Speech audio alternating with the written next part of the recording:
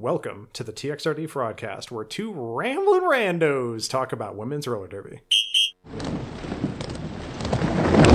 What is up with it? I'm Aaron. I'm Josh, and oh my god, what a bout. So, real quick, I want to talk about a couple of things before we get into the bout itself. I've been meaning to talk about this for a while, but TXRD, the league, has these new programs that they've printed up that have tons of content in them. We've got full skater lineups, we've got pronouns for individual skaters. We've also got extraneous content, little interviews, profiles. This one had a little splash page of Derby Wife photographs, all sorts of like cute cultural context stuff that kind of like helps bring the community more into the game. So I've been meaning to shout that out forever, and I'm really stupid, so I never say anything about it.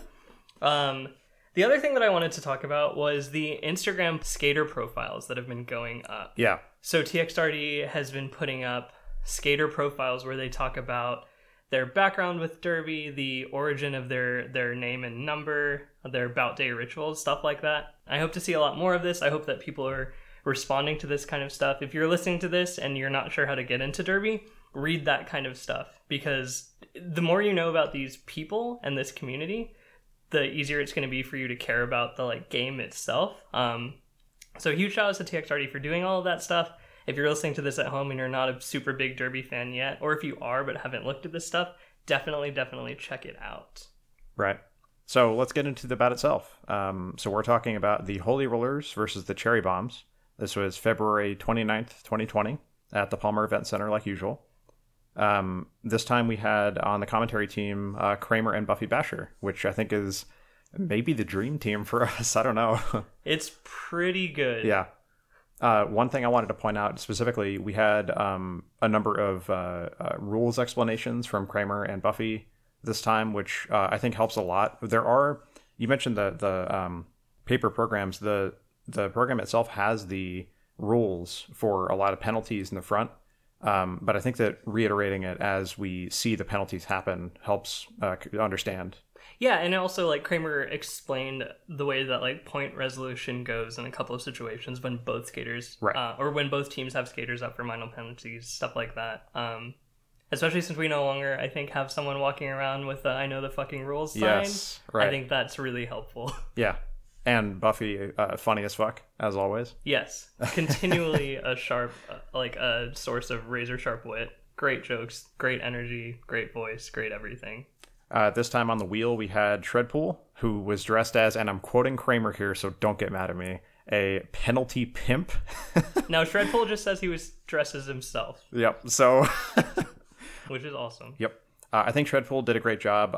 I think it's important to have that kind of clear voice for it. You want to be, like, very vocal, very loud, and Shredpool, obviously, like, one of the most iconic ref voices we have had in TXRD since we've been watching. Yeah, super veteran ref. Also really, really sick, and he made some jokes about this, to have a ref on the other side of the track at the penalty wheel, getting to punish the skaters that, do some of this cheating intentionally.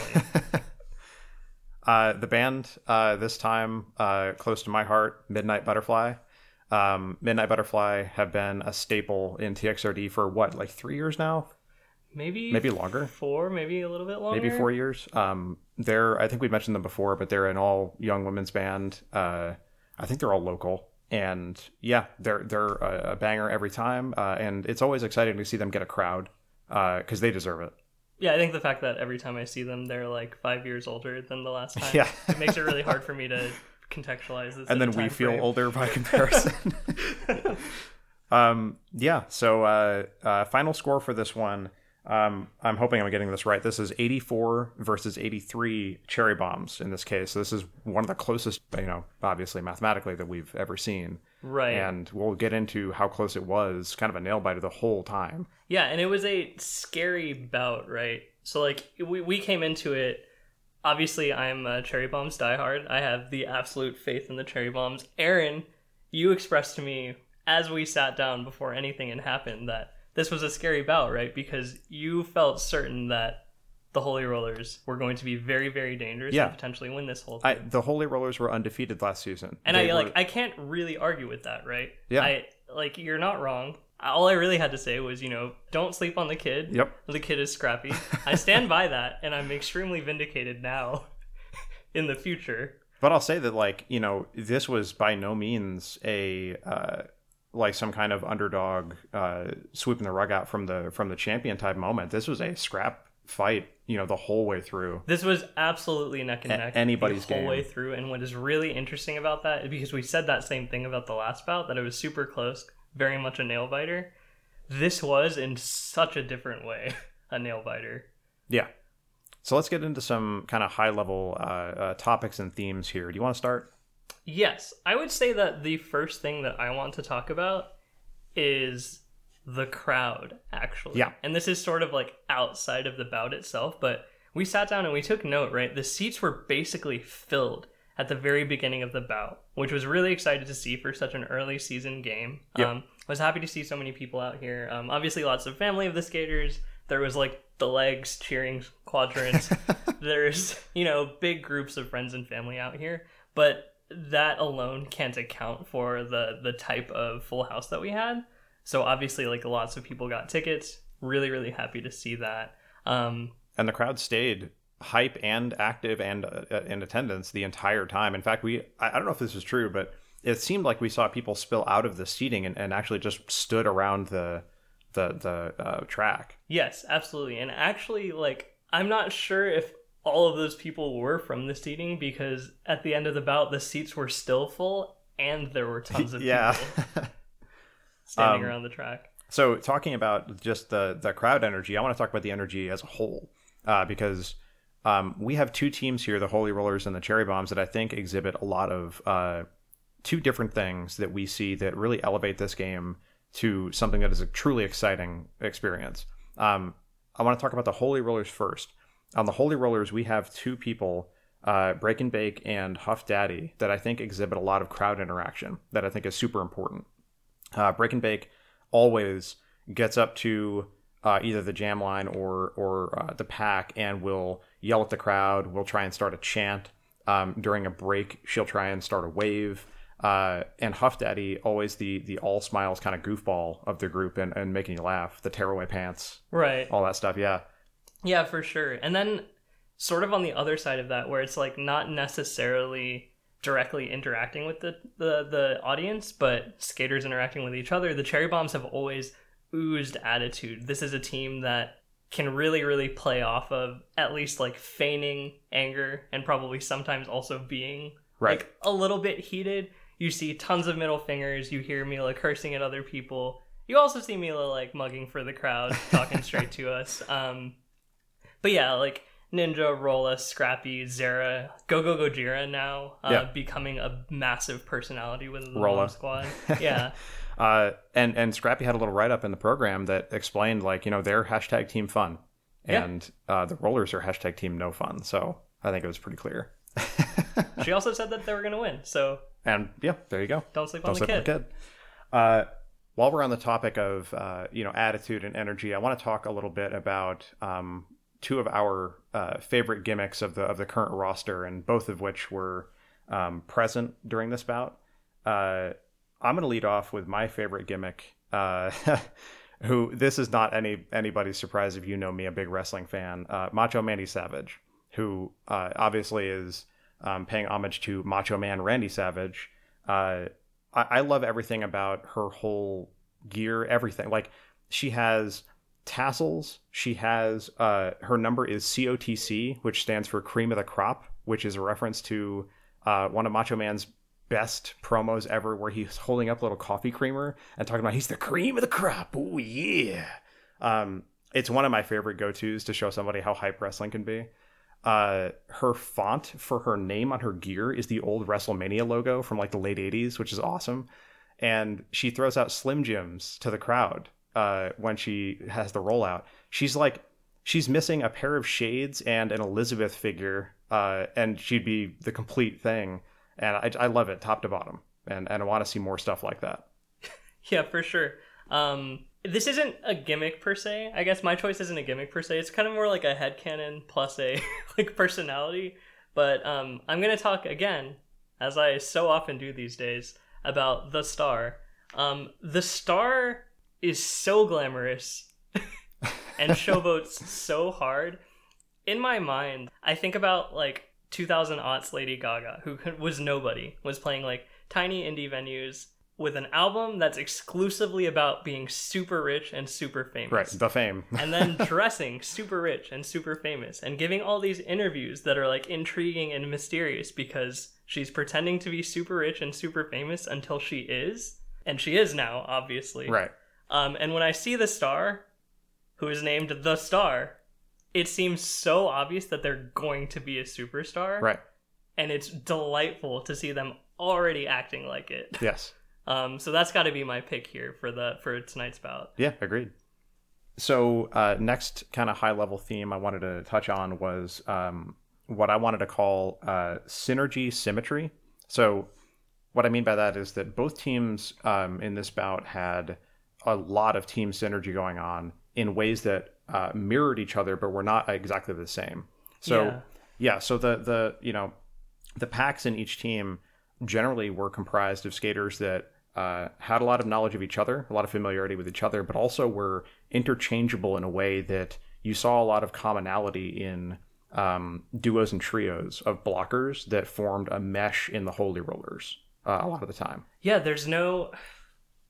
it's actually really weird. There's like no weak pack. There's no group of skaters out there that I look at and be like, oh, this is a really scary jammer for this particular pack. Right. It's like everyone that was out there in every single lineup seemed super capable, very, very good. And I mean, the way that the scores traded and the way that we had so many point trades within jams, yes, meaning both teams scoring within the same jam, really, really validates that everyone here is at the top of their game or getting there. Right.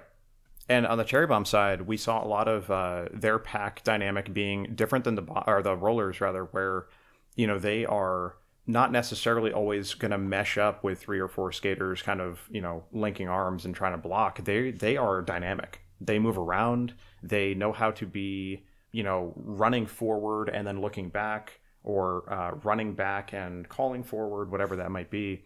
And I could name you, you know, 6 to 7 bombs that any collection of them is an extremely dangerous pack. Yeah, for sure. And what's nuts about like all of these blockers, pivots, defensive strategists within both teams, they also mostly are incredible jammers as well. Right. So the just multi-role flexibility that both of these teams have, coupled with the fact that they're both on the high end, probably maybe the top 2 like fastest, most aggressive, most lethal like offensive teams, and sacrifice almost none of that for defense because they're so well rounded, but in 2, like you said, pretty different ways. Actually, the way that their actual playstyles work. Right. Yeah. I think that I said this to you at this bout, but I've been thinking it for a while now.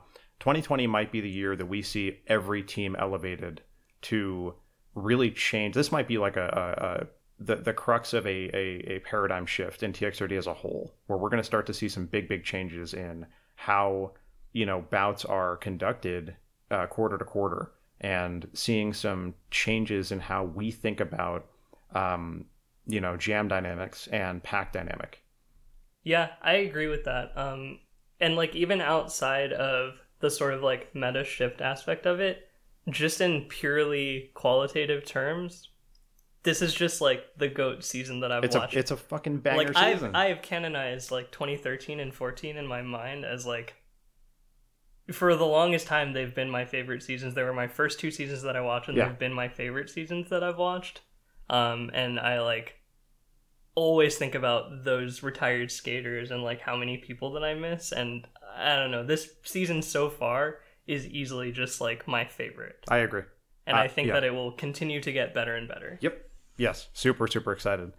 Yeah. Did you have any other high-level topics or themes you wanted to cover?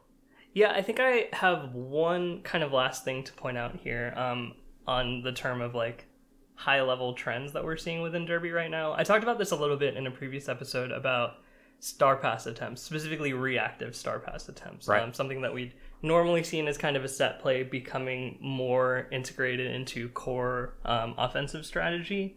And a thing that I noticed today, mostly from Break and Bake, was whip attempts out of like scramble situations. I think in the past, like whips are super cool. They're iconic. Obviously, like you've got the movie Whip It. This is like one of the few things that like anyone knows about roller derby who doesn't actually watch it, is that like whips exist and this is what they look like. We saw a lot of, and again, like big shout outs to Break and Bake here, of whips being used to gain really slight edges in jams where points were contested. And I think historically we usually see them when a team is way ahead, they'll do whips because they're cool and fun and crowd pleasing. Right. When a team is way behind, they'll do a bunch of whips because they're cool and fun and crowd pleasing. And this bout never had that kind of point spread. It was neck and neck the whole time. Lead changed a bunch of times. Yeah. There was lots of points at the bout where the teams were essentially tied or extremely close, within 3 or 4 points of each other. And these whips were like highly strategic, based on the idea of just getting an extra point or defending an extra point. And I'm really excited to see that strategy emerge more, because they are cool and fun and crowd pleasing and super effective, I think. Yeah. And I think this goes to what you said about sort of we're on the cusp of like a big evolution in the way that this game is played within TXRD. Because like I said, they're not new strategies per se, but they're being used in new ways by these new skaters. Right. New technology, if you want to call it that. Yeah. Sure. Absolutely. Okay. So let's jump in, because I think we're going to actually hit on some other high-level topics when we get into the jammies. So let's start off our jammies with the most valuable pivot discussion. And before we even get into this, I want to talk about how difficult this process was for us. Typically, we might come out of a bout with a handful of favorites in each category or something. This time, like, I could nominate the whole team on either side for all of these categories. Yeah, this got so difficult for me that when we were actually sitting there at the bout, I was like, do we need to just like reconceptualize the entire concept of the jammies? Because I can't give every award to 6 people on both teams. That doesn't make any sense. Like, how am I supposed to pick a best? I will say thank you so much to Slayana Mormont. Slay gave us the stats immediately after the bout, which in theory helped us with these decisions, but also I think it just helped us clarify some thoughts that we had already, just like going back and checking the stats. And yeah, the numbers really clarified for me personally that like, oh, everyone is actually as sick as I thought. Yes, they were. Everyone's awesome. So for most valuable pivot, I'll start off here. My award is going to go to Dyer's Eve. I think Dyer's Eve has been an absolute staple in the Rollers pack for years and years. If you look at it, she's pivoted, I think tied or almost most frequent pivot in the pack. Usually when I've looked at stats, she is the most common pivot. And is a powerhouse. Like, you often see Dyers going in and alone can stop a jammer. Similar to like how Break and Bake can do it, but I think that Dyers has more of like there's a lot of like team mentality going on when Dyers is in the pack. And I think that the other thing that I noticed as the bout was going on is that Dyers knows her jammers. Dyers knows what they're going to do and can react. And I think that's really helpful. Absolutely. And I just have a couple of shout outs here to Scarlet Harlot, who also put in a hell of a time as pivot, and Mila Jukovic, who I like. When I think of roller girl, I am thinking of Mila Jukovic first. Yep. Like, her as pivot, I think needs to stay for the rest of her tenure. She's just so good. Yeah, and I'm glad that you mentioned her, because she is my pick for most valuable pivot, since I am a Bombs fan. And I'm a fraud, apparently. No, the big shout outs to Dyer's Eve, Scarlet Harlot. We've looked at the numbers, they're undeniable, and even independently of that, it's so obvious when you're sitting there in the crowd what y'all are doing. And also I will add actually Flocka to that, who is emerging as sort of I don't want to say like baby pivot, but for someone who's known mostly as a jammer, is actually very effective as pivot as well. Yes. But yeah, my pick for MVP, Mila Jukovic. This was about where Mila didn't jam at all, and her impact on the way that this bout went for the Bombs was just as high, if not higher, than it's ever been. Yes. I think as a veteran Bomb and her familiarity with her team, it doesn't matter what jammer they put up. Mila knows what to do. She knows how to work with her team, and most importantly, I think Mila knows how to rush ahead and help a jammer in like a clutch moment, or fall behind and kind of assess the situation. Mila's very good at that. Yeah, she's super smart. She knows her team. She knows the other teams, and she knows just bank track roller derby. Yep. She just like knows exactly what she's doing. I think a big part of how the Bombs were able to stay in this bout long enough to win it, because it was a little bit rocky at the beginning, was that the first quarter and like part of the second quarter, Flaco was actually contained a little bit. She wasn't not able to score points, but she was not able to score the way that everyone knows that she can. Right. And I looked at the stats on this because I had a mental note about it. Like, Mila pivoting against Flaco was highly effective in the first half, and I think that I have to credit her super, super hard for that. She also pivoted so much. Oh my god. Yeah. So moving on to most valuable blocker in this case, I think that I could have named, I think I literally wrote down like 12 skaters for this category, and I don't know that I have a single pick, but if I had gun to my head, if I had to pick somebody, I'm going to go with Break and Bake. I think that Break just consistently shows that you can be in a pack, and if you know what you're doing, if you have the play in mind, you can strategically go kill the opposing jammer or just carry your jammer. You mentioned the whips, right? You can know how to overcome the like pack miasma. Don't get hung up in it. Stop the opposing jammer or break through and get your jammer through. Absolutely, because Derby is a game notable for simultaneous defense and offense on both teams. So a lot of the times we sort of shorthand our discussion of the pack and blockers as like defensive strategy, but it is also offensive strategy, right? And I think you're totally right that Break just is the best of both worlds right now. Yep. And a few of my shout-outs, Zero Problem and Boy Division, I think, on their respective teams have been really key members for many years now and know exactly what they're doing at all times and are able to work with almost anybody in the pack. And special shout-out to Macho Mandy Savage, who I think has really come up as a great blocker. I saw her a few times this bout really just like strategically knock somebody out at a really critical time and stop a jammer in their tracks. For sure. I think my pick for blocker, this was actually probably what I struggled with the most, because I think of the Bombs as such an offense-heavy team. They've always had like a decent pack, but we have like had a little bit of shakiness in previous seasons and previous bouts that they had some holes. So when I watched this bout and saw how capably they were able to defend against such a lethal team as the Holy Rollers, I came away kind of just thinking that every single blocker on the Bombs is out of their minds right now. Right. So I really struggled with this. I think my pick is going to be Ninja Please.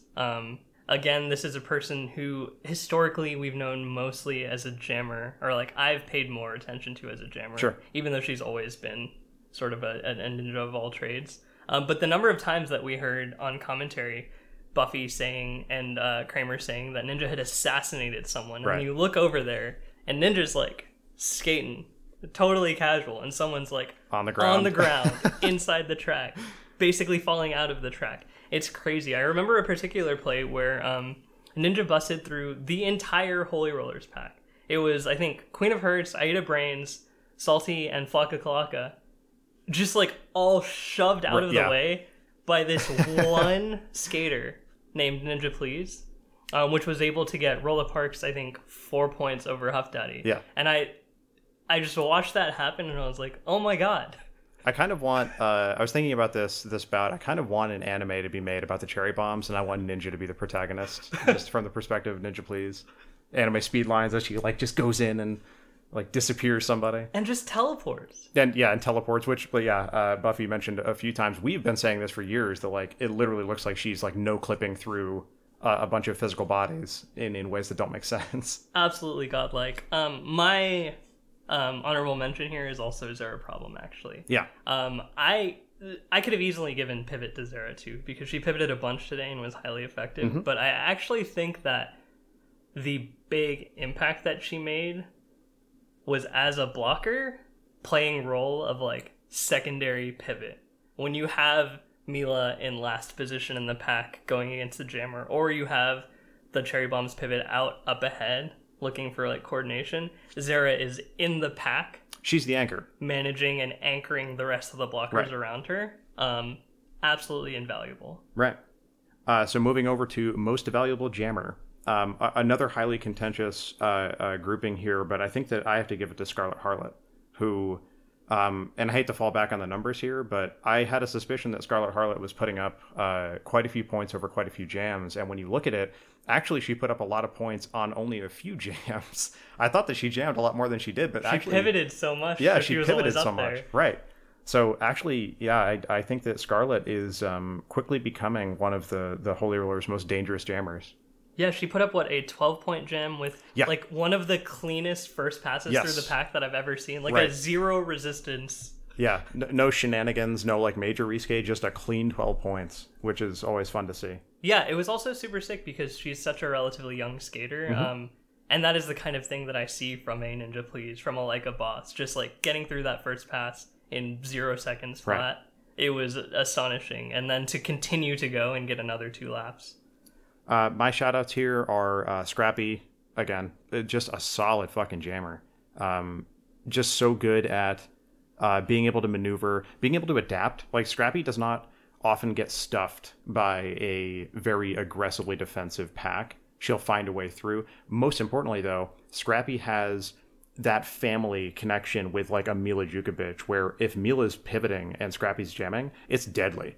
They just know how to work off of each other, and Mila will go open it up. And Scrappy just capitalizes. It's like they know each other so well. Yeah, and I would say that the 5-pack of Mila, Ninja, Rolla, Zera Problem, and Scrappy, you can take any 3 of those skaters, and they're super good at getting their jammer through. Right. But one other shout out I had for jammer is Rolla Parks, who I actually think takes a very similar role to like a Leica boss, where you don't necessarily need to set Rolla up. Rolla can just do her thing, and the pack can focus on being defensive. And we've often seen times where Rolla will just, when given a little bit of leeway, will just steamroll through an entire team, take a double lap, and get 5-10 points. Yes, seared in my mind is the image of Rolla Parks balling through the front of the pack, adjusting her wrist guards around turn 3. Yep. She did all the work and just is out. So my most valuable jammer for this bout is Legs. For days. Legs just leaps and bounds and can literally step over the entire pack. When we were there last night, I made a joke about it being like War of the Worlds, where she can just walk over. But I honestly think that undersells the intelligence of the way that she skates. She's so good at finding the room, finding the lines, knowing what parts of the track she can step over, knowing what types of skaters she can easily just bend around. Yep. It's beautiful to watch. She has a phenomenal cheering section. I will say that the Legs chant doesn't resonate super hard with me because in my brain I'm always going Legs fucking go. But yeah, she hit an 11-0 jam in, what was it, Q3, I think? Mm-hmm. That actually brought the game to a tie when the Bombs had been in a deficit for quite a while. And immediately after that, we saw 6 consecutive jams where the Holy Rollers were unable to score. Yeah. So I always talk about momentum. I talked about this with the Star last bout. That for me was the moment where momentum shifted in the Bombs' favor. And since they are such a momentum-heavy team, and they feed off the crowd energy, they feed off the pop-offs, they feed off skaters giving the middle finger and fighting and stuff like that, and just get better and better. I think that I've got to credit Legs for sort of kicking that off in this game. She also was high up there in the numbers. She wasn't at the top of the Cherry Bombs numbers, but I did want to talk about that as well. This season of Derby has been so high scoring on the jammer side. 84-83. For both teams, a total 170 points. Yes, it's something that we have not seen in a long time, right? That's crazy for such a close bout to be so high scoring also. And so you look at these numbers and it's the Bombs have Scrappy, Rolla, and Legs all over 20 points each. On the Holy Roller side, Flocka Clocka with a superhuman 28 points. Nearly 30 goddamn points. And then Scarlet with 15, Huff Daddy with 14, the Star with 11. It's actually like nuts. Yeah. So yeah, I agree with you. This was a very contested Jimmy for me because the numbers are just nuts. Yeah. So yeah, I have to give it to Legs for creating the specific thing that her team needs, which is momentum. Yep. Moving into our sickest penalty. Why don't you lead off with this? Yeah, so I want to talk about penalties a little bit because... Hey, you want to talk about cheating a little bit? I want to talk about cheating a little bit. I had the pleasure of sitting next to Glitterotica at this bout and jointly lamenting the early 2010s culture of cheating intentionally and getting ejected by the end because I agree.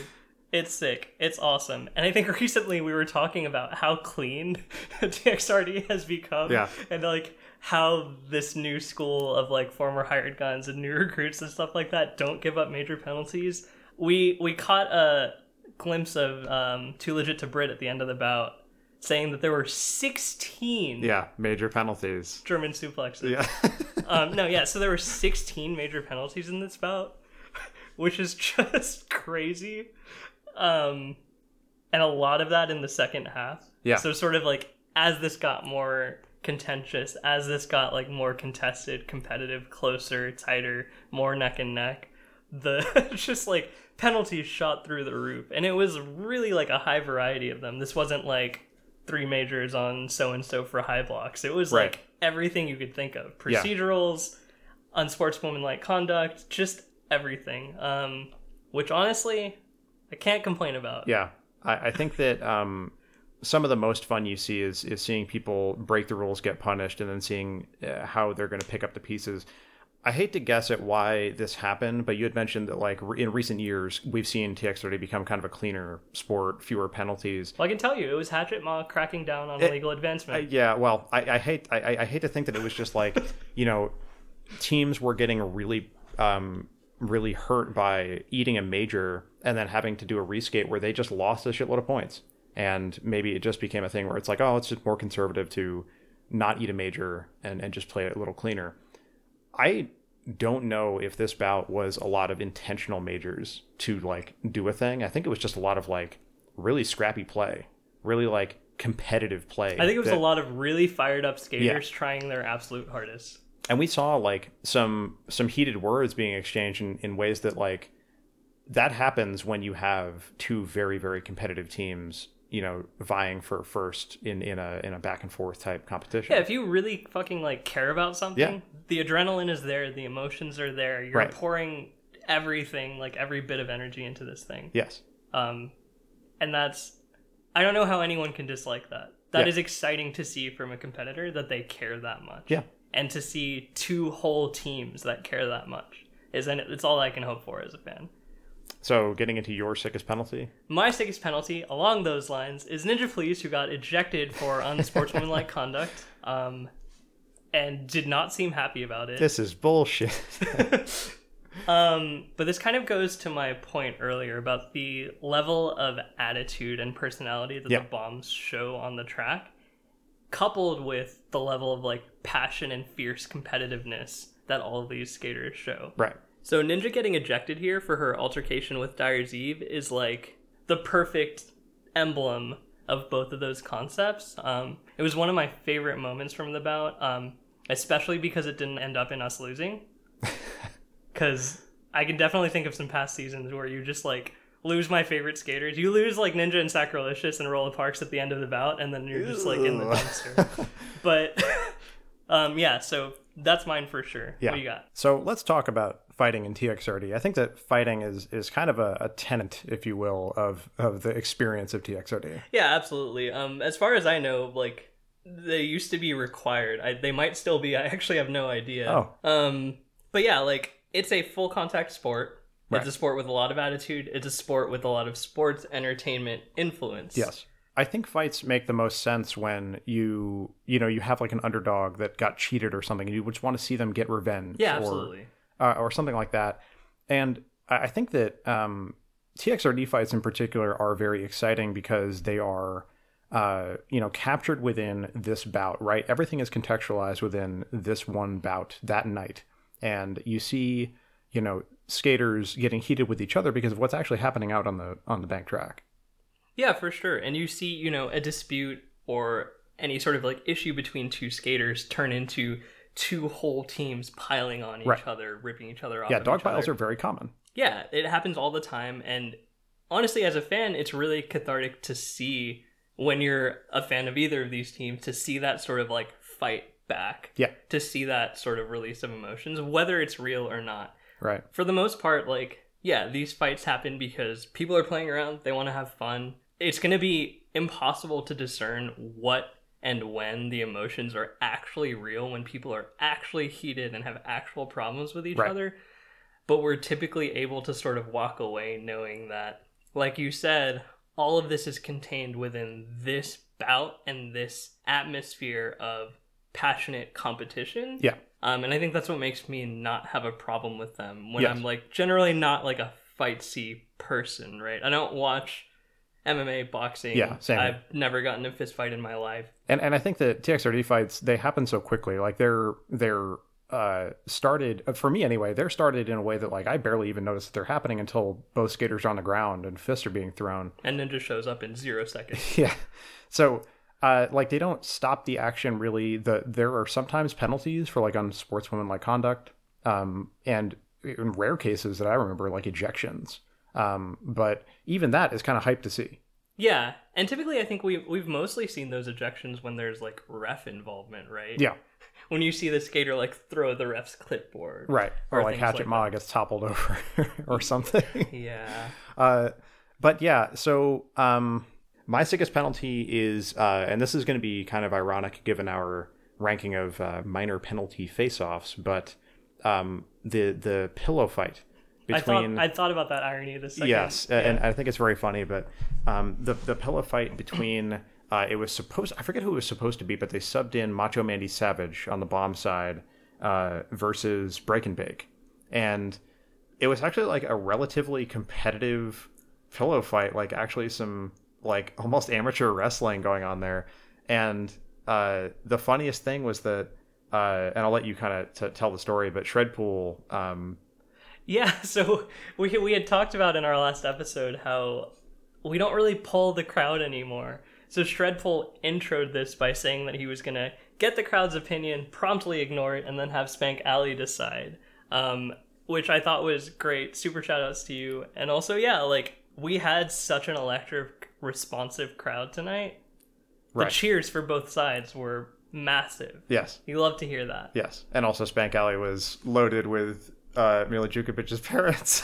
So like obviously unfair shenanigans, yada yada. But yeah, that was my sickest penalty. And last but not least, our play of the game. So why don't you start off with your play of the game here? Yeah, I mean, I talked about this a little bit earlier when we were talking about most valuable jammer, but my play of the game is that 11-0 jam that Legs made. Yeah. I think, like I said earlier, I don't want to talk too much about it, retread it too much. But I will. Momentum is everything. Let me tell you that room vibrated when Legs hit that 11-point jam and never stopped. We were like, never stopped smiling. Yes, and I remember like looking around at the beginning of the fourth quarter, being like, "Holy shit!" Like everybody is electric. Yeah, that was when we like noticed how many people were sitting on either end of, or standing on either end of the track. And like it all led up to the very final jam where everyone was on their feet, just like biting their nails, trying to figure out like, okay, are they going to clinch it out, and are the Bombs going to pick it up? And like, yeah, they won by 1 point. Like, how hype is that? So my play of the game is probably not as exciting, but it was really interesting for me. There was a time where there was a double major penalty on the Holy Rollers, and the Star had to reskate that jam. And in a matter of seconds, the Star broke through the Bombs pack of 4 with a Holy Rollers pack of 2 assisting, and immediately called it off. And that is the perfect solution to being so, penalized, no pun intended, for 2 majors. Like, you want to just get it over with and not eat a bunch of ghost points from the bomb scoring. Absolutely. And Flocka also had one or two like denials like that Yeah. as well. So the call off plays on major reskates, especially in a jam where majors mattered a lot. Right. Like when there's so many of them, they have a 16. huge impact. Like, yeah, it's extremely helpful to just try and stop the hemorrhaging when you have to eat major reskates. So yeah, that was the bout. I think probably, it's certainly my favorite bout of this season, and probably my favorite bout in recent memory. Just so electric. I was exhausted physically after. Yeah, after my setting heart the was ground. racing for dozens of minutes Right. after the bout ended, and obviously for like the entire second half. I was so exhausted and also had a lot of trouble falling asleep. Right. So let's take a look forward to sort of what we're doing next. So the next bout here is actually on April 11th. It's the Hellcats versus the Rhinestone Cowgirls. It's a little bit of a window here for us to get in an extra episode. And I think we want to do, we've mentioned it before, but we kind of want to do like maybe some interviews or something along those lines. Yeah, so we'll probably try to do a special episode talking about something a little bit more internal to TXRD Roller Derby instead of just an outsider fan perspective. Looking forward to the future of this season. Coming up on March 28th and 29th, we've got Skate by Skate West, Yep. which is going to be hosted out at the warehouse in Buda. If you've never been, it's basically a round-robin tournament, like an invitational tournament. This year it's going to be TXRD, Houston Southside Roller Derby, and the Los Angeles Derby Dames. Yeah. So that should be super-duper fun. If you've never been, go. We've gone before. Yes. I don't remember what year that was. It might have been last year. But it was a blast. I remember that was the first time that we sat super close to the track and we're like, holy shit. Bank Track Roller Derby is so much faster when you're closer to the track. Yes. And then like never sat that close ever again until we got VIP this season. Yeah. But yeah, that'll be great. As far as the regular season goes, I'm super looking forward to the next bout, which like you said was Rhinestones and Hellcats. So I talked about this earlier. I think that's a big opportunity for the Hellcats. Yes. Definitely. And I want to kind of talk a little bit about the future of this season. We touched on this a little bit as far as like you saying that we're at the cusp of some big change within roller derby. I'm really looking forward to emergent strategies over the rest of the season. I think that's what I'm keeping an eye out for the most. We've got star passes, we've got whip attempts. Do we see a return of runaway packs, which kind of fell out of favor at some point? We see it very rarely now where like sometimes it just makes the most sense to do a runaway pack. But I was surprised in last night's bout to not see them. We saw a couple of like soft runaways. Yeah, but the strategy from the get-go of like, okay, we're going to do a runaway pack. We know this. Like that, you just don't see that really anymore. Yeah. But it seems like something that could work in the current landscape of like how these teams are working. As far as the future of the bombs and the rollers looking forward from this bout, I think it's exciting, super exciting for both teams. Like I said, was kind of worried about the rollers coming in as the team to beat from the perspective of like, are they going to quash teams like the bombs and the Hellcats or something this season? And it right, seems because like you can't understate that these are not just defending champs; they were undefeated. Yeah, undefeated, season. right? Yeah, so like there was something to be proven in this season for sure. But I think that we're seeing that like everyone's stepping up, everyone's going to be competitive, and more than anything, I'm just excited to see more roller derby. It almost doesn't matter like what the matchups are. I want to see everybody. Absolutely. And kind of to close out that discussion, Break caught us at the end of the bout and told us that she was happy to have lost an early season bout because it lights the fire under her ass to really, really step it up going forward. And the thing that's really crazy is that like the Holy Rollers skated so phenomenally this bout, and I actually have zero doubt that they will step up even more. Yes. That's the kind of mentality that you love to see, and we have absolute faith that will happen. Yeah, for sure. So, I think with that, we'll close it out. So, if you're listening to this on your favorite podcast app, please know that we're hosted on SoundCloud. So, come check us out on SoundCloud.com. /TXRD Fraudcast. Leave us a comment or hit us up on Twitter, Facebook, or our email address at txrdfraudcast@gmail.com. And one super last second, borderline off topic plug. If you haven't already seen it, but you like action movies and you like things that are extremely vaguely related to roller derby, check out Birds of Prey and the Fantabulous Emancipation of One Harley Quinn, a movie title that makes me smile ear to ear every time I say it out loud. I think you feel the same way. Yes. I saw it, loved it. I think actually it captures a lot of the same feelings that we were talking about when we were talking about how fights in TXRD are so sick, which is just that it's a story of a person who's super fed up with like bullshit preventing her from being awesome and kind of taking things into her own hands. I thought everything about it is fun, colorful, beautiful. Yes. I'm a big DC Comics fan and Harley Quinn mark, so it is my movie of the year, unless something can really top it. I doubt it. Yeah, I think the marketing for it has been horrendous, and I think it's been Yeah. super duper slept on. Don't let that convince you that you wouldn't like it. If you generally like fun things, you will like this movie. Yes. All right. I'm Aaron. I'm Josh. And we'll catch you guys next time. Peace.